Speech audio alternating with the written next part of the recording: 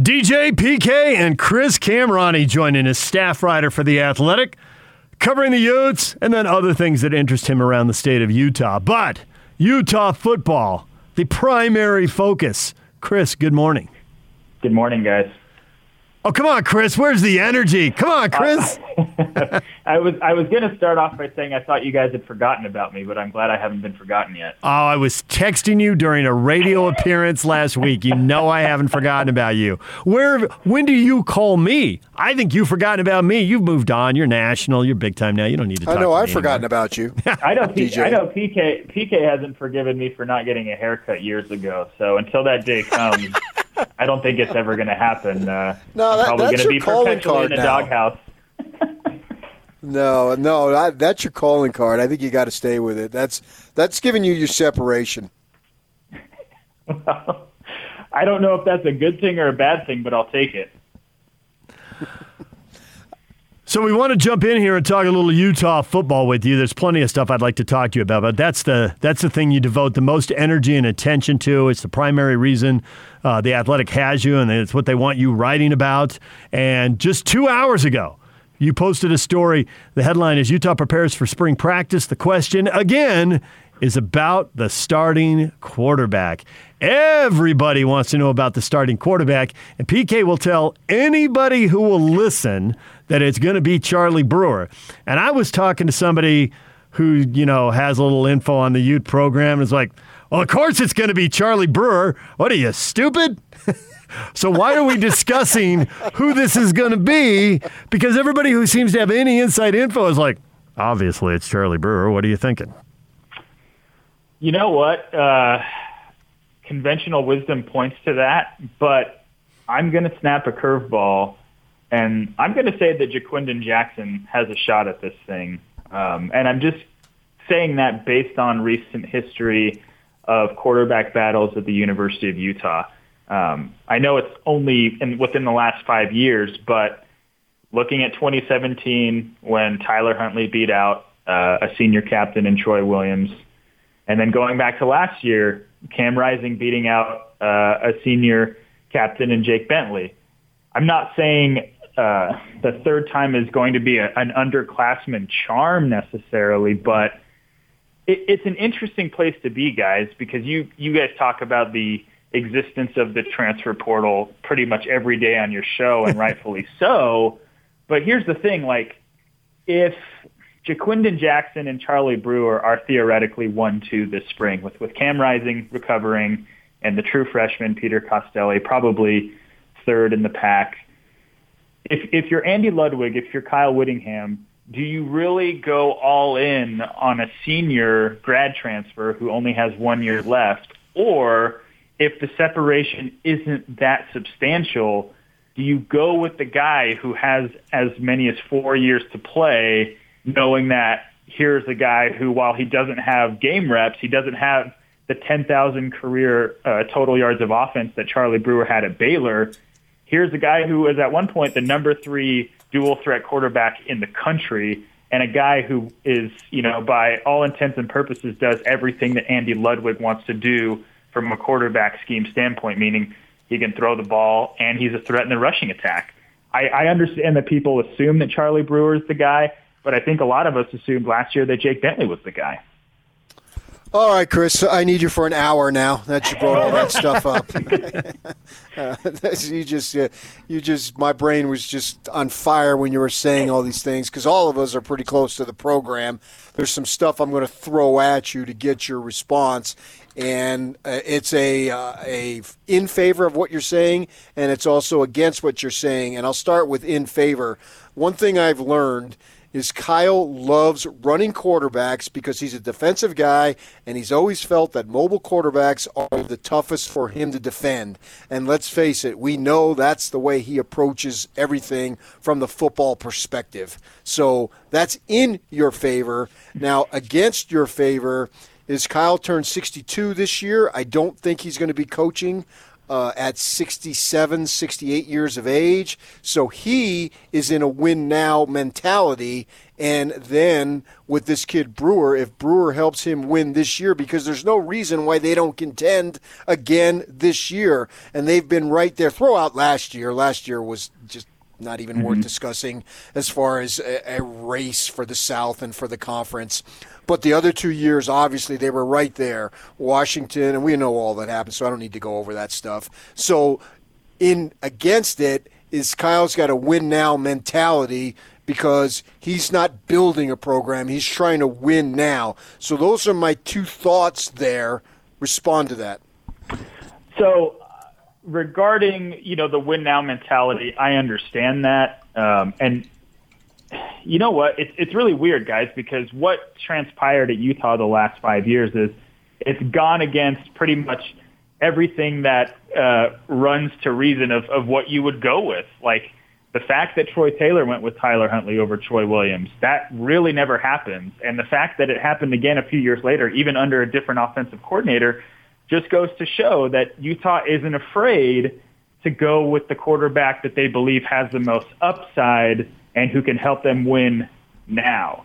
Now, the win now thing is a little tricky because you throw in a guy like Charlie Brewer who comes to Utah who's thrown for, I think, 9,700 yards in 4 years in the Big 12, rushed for another 300 or 400 yards. So Charlie Brewer in his own right is a dual-threat quarterback too, in a sense. But Charlie Brewer also comes to Utah with a recent history of some injuries, some head injuries.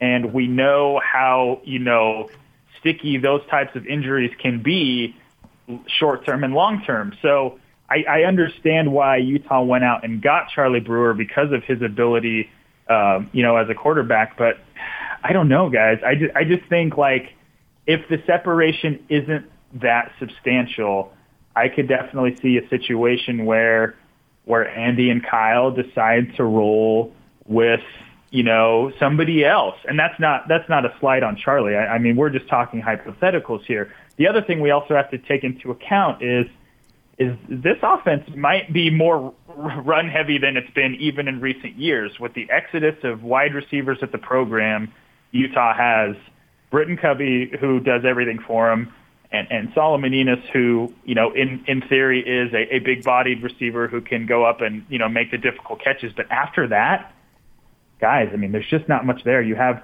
Jalen Dixon coming back, but he took a year off. We don't know what he looks like physically. And then after that, it's a bunch of, former walk-ons and scout team guys. Okay. So sorry, I was just going to say, it's just the layers to this conversation, I think, go way beyond who the starting quarterback is going to be, because the personnel around whoever QB1 is going to necessitate that. Sure, but it could be, and I got one more quarterback question before we get to the receiver group. So, because you bring up excellent points there, and we're going to get to that, but with quarterbacks, more and more, as interested as I am in the starter, when we get in these situations, and BYU's basically in the same situation this year, I'm really interested in who the second quarterback is, because the first quarterback isn't making it through the season very often. It was just 2 years ago, BYU played three quarterbacks. Utah, we had this big quarterback competition, and we were surprised by who won it. And then after 14 snaps, there's an injury, so it doesn't matter who won it. Yeah. Who is going to be number two? Because number two ought to really feel like they're 1A, and whether it's Troy Williams, who got, I think, 2 or 3 starts his senior year, but he got the start against USC at the Coliseum, which if you're not an LA kid, you can't underestimate how important that was, right? If it was one game he wanted to start, it wasn't Utah BYU, it was Utah USC, and he got to start it. So whether you're getting the whole season or you're getting 3 or 4 key games along the way, number two is really 1A. So can you tell us who's going to be in that group? I mean, is Cam Rising, who was the starter, seriously going to end up number 3 on the depth chart? Well, listen, every possible scenario that Utah could face from a quarterback battle, it has. It has a former starting quarterback who suffered a season-ending injury, who is undergoing a lengthy recovery process. That's one. You have a 4-star true freshman recruit who was recruited by the likes of Oregon, Michigan State, LSU. He's on the roster. You have a 4-star transfer kid who was at Texas, who was at one point, as I mentioned, the number 3 rated dual quarterback in the country. And then you have a grad transfer senior who comes to Utah with over 10,000 yards of total offense after 4 years as a starter in the Big 12. I know, like, the question is always going to be quarterback here, but like this is on another level of what Kyle and Andy are facing in terms of how they settle this thing out and what how the dominoes fall. I do think in terms of like who is number 2, it depends on how Cam recovers from his surgery and his rehab. I know Kyle said that he wants to have Cam get a legit shot in the fall if he's able to recover and get there, and I understand that. But if we're operating in the scenario that Cam isn't 100% by the fall, I think you go in thinking that Jaquindon Jackson and Peter Costelli are kind of in the running for that number 2 spot because essentially they both have the same amount of eligibility based on last year, with Jaquindon Jackson's true freshman year not counting towards his eligibility. But again, like everything is so up in the air because you have all of these different variants of quarterbacks, and you could potentially have 4 starting caliber guys come fall. It's going to be very interesting to see how it all shakes out. The Guy Holiday situation was something that caught me by surprise, and DJ and I did a little research. It's a little more understandable now. What is your take? Well, you know what, guys? When it comes to stuff like this, I'm always going to rely on the person who was affected by it themselves the most. And when you guys had Guy on last week, I think Guy spoke his truth, and he was very forthcoming and transparent. And for anybody who knows Guy Holiday, you wouldn't expect anything less.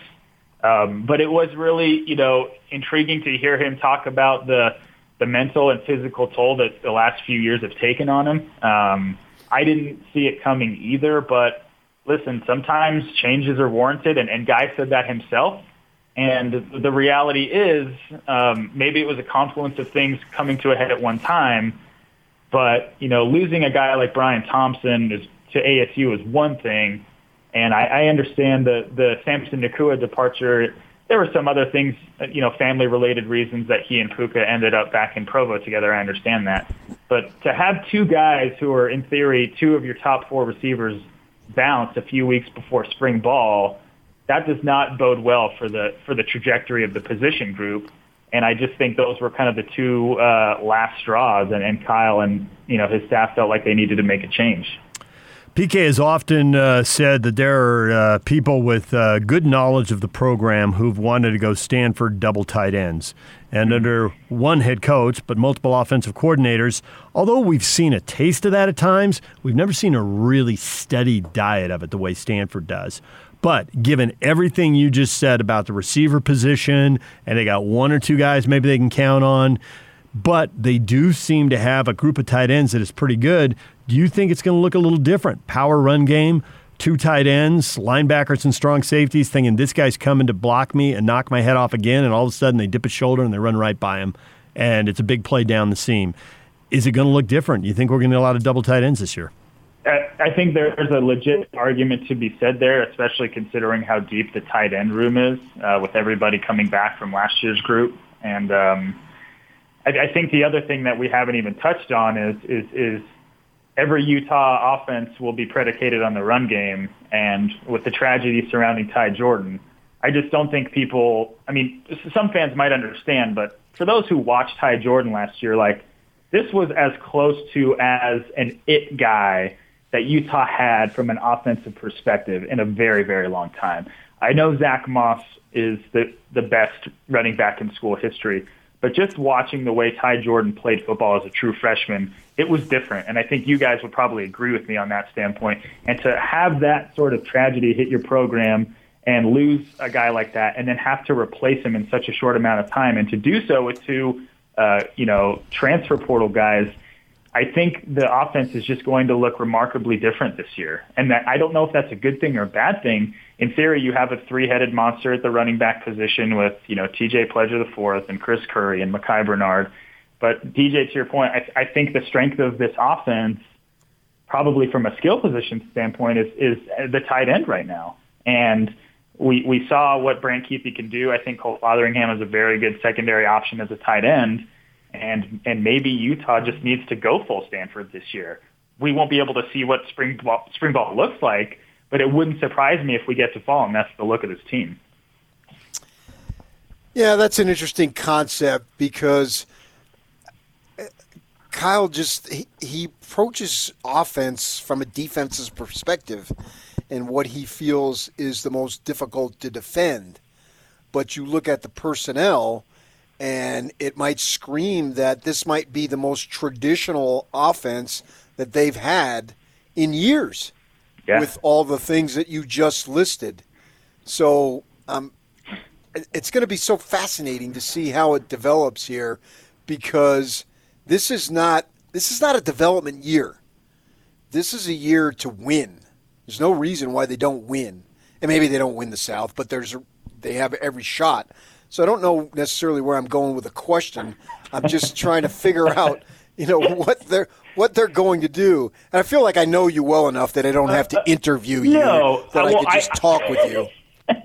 Well, I think what you were getting at, PK, is that the development of the defense last year expedited this roster's timeline. And I think the fact that young defense was so good last year in such a short amount of time that it proved that with a competent offense in 2021, this team absolutely has a chance to compete for the South. I know the defense maybe takes a few licks. Losing Nate Ritchie and Sione Fotu to Missions is going to hurt. I thought those two guys were phenomenal true freshman players as starters.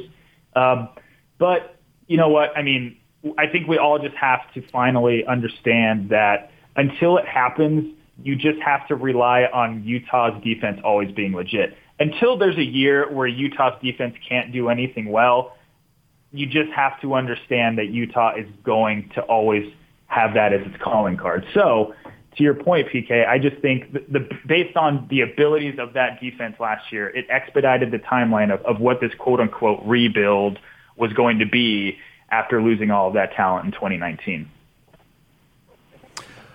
Chris, you have a story up on The Athletic, and you came on the Big Show and talked about it, but you did a kind of a dive into Quinn Snyder's background. He's not a guy who goes into that a lot. He's a look-forward guy, not look-back guy. And some of that stuff is for a national audience, and we know it, but also you're pretty good at digging to find stuff that interests you that's new to you. Give me one thing you learned about Quinn Snyder, one perspective you have now that you didn't before you started diving in on that story.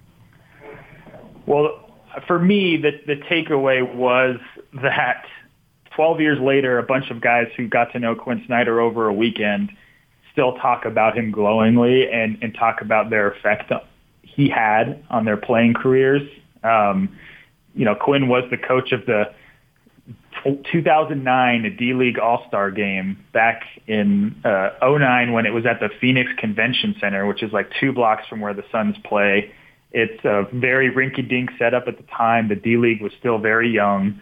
And, while Nate Robinson is jumping over Dwight Howard and winning dunk contests, there's Quinn Snyder a couple of blocks away trying to figure out what his path is going to be from a coaching perspective. Everybody knows Quinn's story and, how he got to the Jazz. But my takeaway ultimately was it was interesting to find out that Quinn had an audible in terms of how he wanted those old Austin teams to play.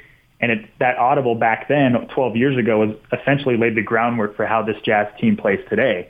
Quinn went to Greg Popovich. He went to R.C. Buford and said, listen, guys, we don't have the personnel to run the Spurs motion offense. I understand that got you 4 championships, but this team that we have now needs to be predicated on space and shooting the 3.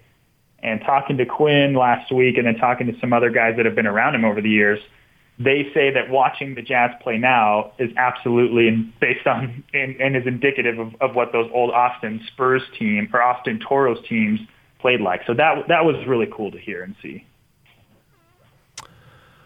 Well, Chris, we're out of time. We could talk to you for another half hour. There's plenty of ground to cover. We'll have to have you back. I will call you daily since you don't ever think I've forgotten about you. I'm always here, guys. I know you guys just have bigger fish to fry, but I'm always here if you need me. Okay. All right. Thanks, Chris. All right, there's Chris Kamrani, DJ and PK. We had to take a break. We're way late. We like talking to Chris, so we just ignore Yak when he said, you were supposed to break 5 minutes ago. It's true. We were, but we like talking to Chris. Definitely not the latest you've ever broken. It's not a record, but it's also way past time. And we had like 47 more questions for Chris, so we'll have to get him back on. That means we have him back on, yeah. DJ and PK coming up next. Everything you missed in this show. Stay with us.